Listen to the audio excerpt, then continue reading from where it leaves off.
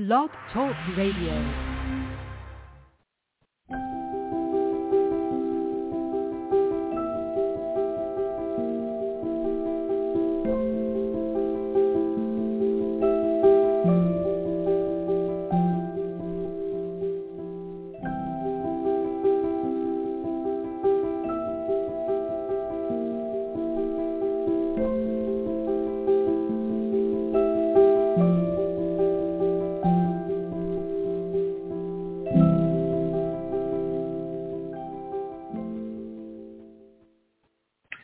Greetings, good afternoon, good morning, good evening.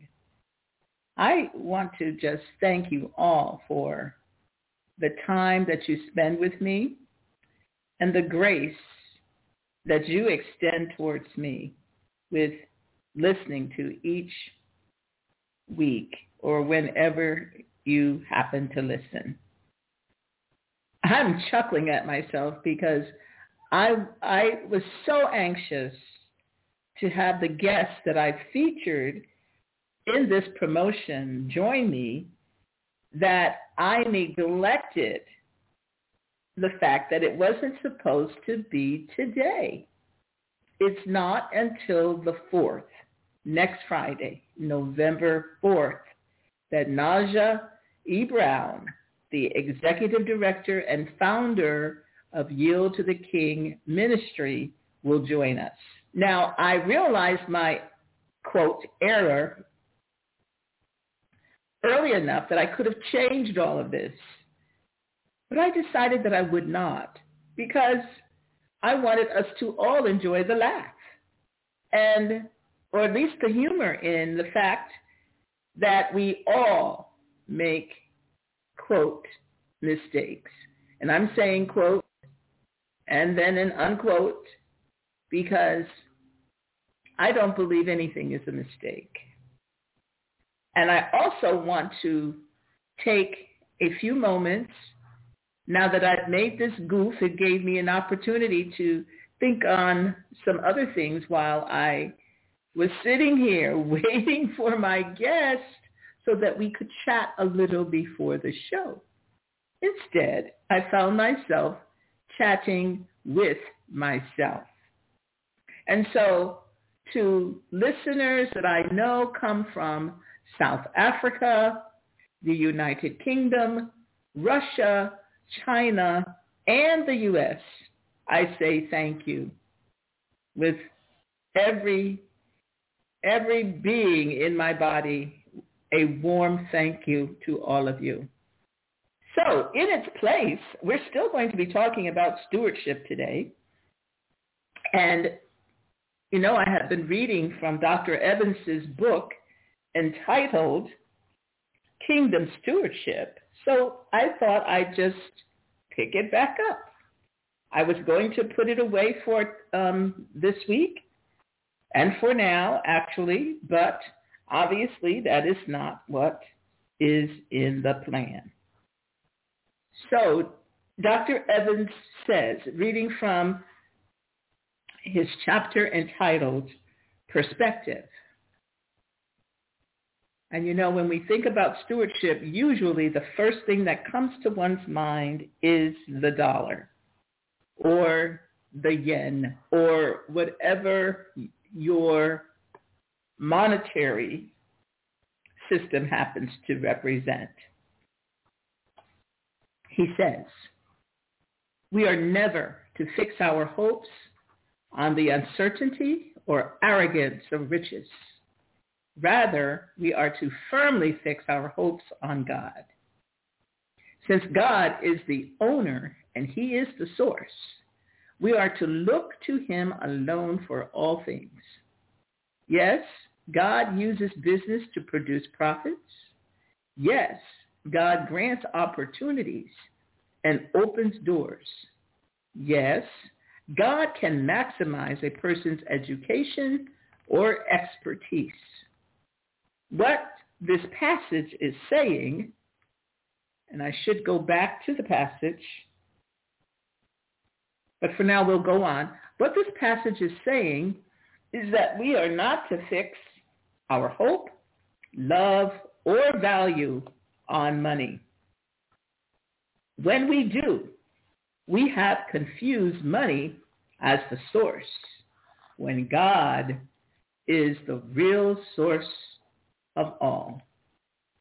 If you get seriously sick, money alone can't fix that. If you lose your mind or peace, money can't fix that. If your relationships are falling apart, money can't fix that. Money does have its place, but it is not the source of all you need. God is. There will be a time in everyone's life when God is the only one who can fix what they are facing. That's why it is critical to keep God in his rightful place as we steward all that he has provided for us to manage. He is the source. We are not to set our heart on riches.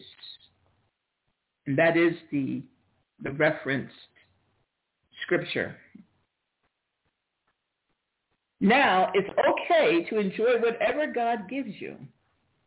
If you have abundance, it's okay. If you obtained it legitimately and are using it righteously, you are to enjoy it. But in order to maximize your enjoyment, you must learn, as Paul did, the secret of contentment.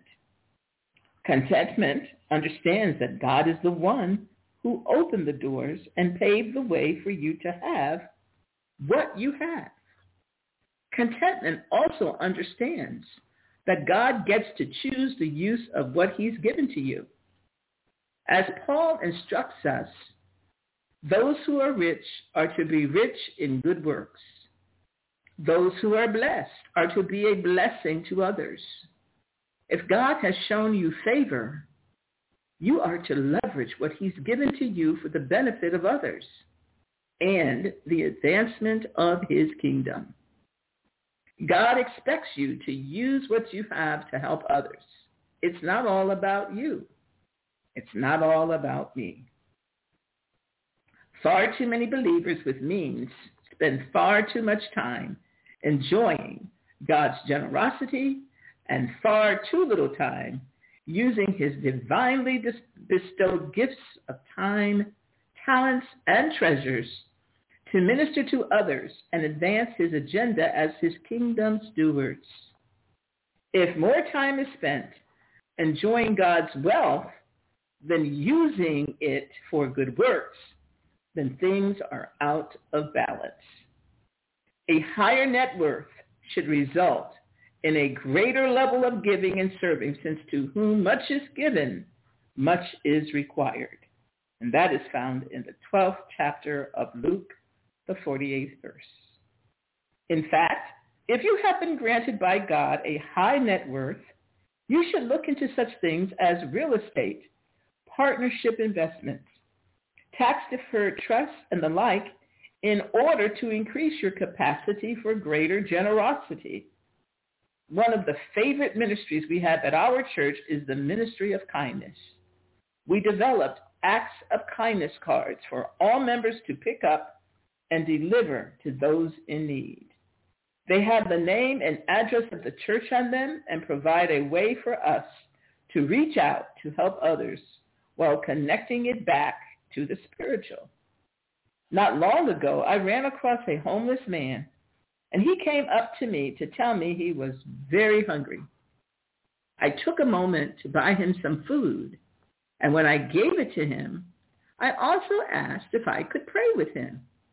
He agreed to have me pray with him, and after I prayed, I handed him the card and explained that if he needed any further help, he could call the number on the card.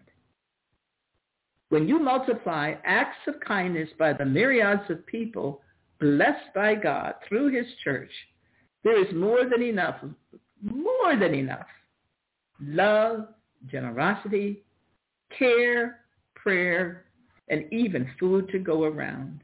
As followers of Jesus Christ, we ought to be looking for opportunities to spread kindness in his name. That's the mindset of a kingdom steward. kingdom stewards, are to be about the business of generosity. Paul said plainly, instruct them to do good, to be rich in good works, to be generous and ready to share, storing up for themselves the treasure of a good foundation for the future, so that they may take hold of that which is life indeed. And that comes from 1 Timothy chapter 6, verses 18 through 19. And in order for me to take a drink of water, I'm going to take a pause. Grace and peace, heart to heart, encourages women from all stations of life and from every nook and cranny of our world from a biblical perspective.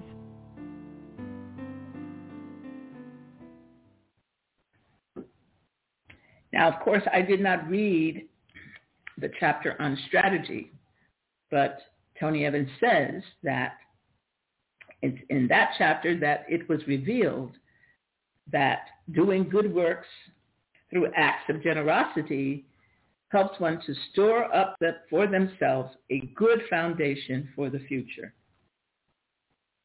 Every time you choose to use your time, talents, or treasures to do a good work for God and his glory, you are making a deposit into your own storage account for eternity. God put something in your off-site storage unit awaiting your arrival in heaven. And when you arrive to meet God face to face one day in heaven, he's not going to ask you how much you made or what your annual salary was. He won't inquire about your net worth or even what degree you earned. But he will check to see how much you have stored up in heaven based on how you managed what he gave you on earth. By investing what you have now through generous, humble service, you will take hold of that which is life indeed. The word indeed means for real. God has stated that he will offer you a trade if you use what he has given to you on earth the way he has prescribed for you to use it, keeping him as your source in a spirit and mindset of contentment. He will give you the kind of life that is for real. You won't just be getting by. You will be living the abundant life Jesus provides. Not only will you have a storage unit full to the brim in heaven, but you will have ongoing access to the spiritual riches from the source of all strength, peace, wisdom, insight, emotional stability, and more while on earth.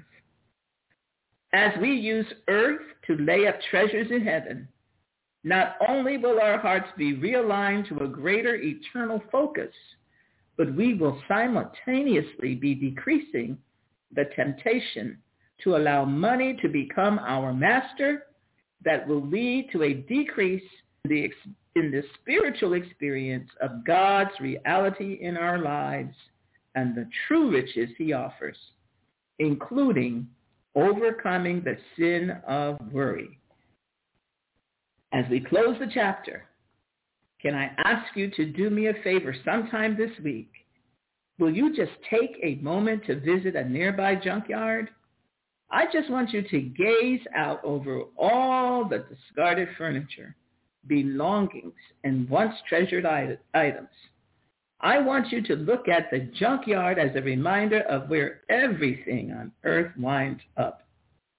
Never, ever put your hope, value, or joy in stuff. It's just going to end up in the junkyard. Remember, while you can't take it with you, you can certainly forward it ahead. Rather, put your hope in the goodness of God and his ability to maximize your time, talents, and treasures to create a kingdom impact. Keep your perspective on him and on knowing him more fully. When you place your hope in the steadfastness of God as your source, you will discover the secret of contentment, the power of gratitude, and the freeing peace of true generosity as God's kingdom steward. And we are going to end there. I'm looking forward to continuing thoughts of stewardship in our conversation with Naja Brown on the 4th of November. Until then, grace and peace from my heart to yours. Take care.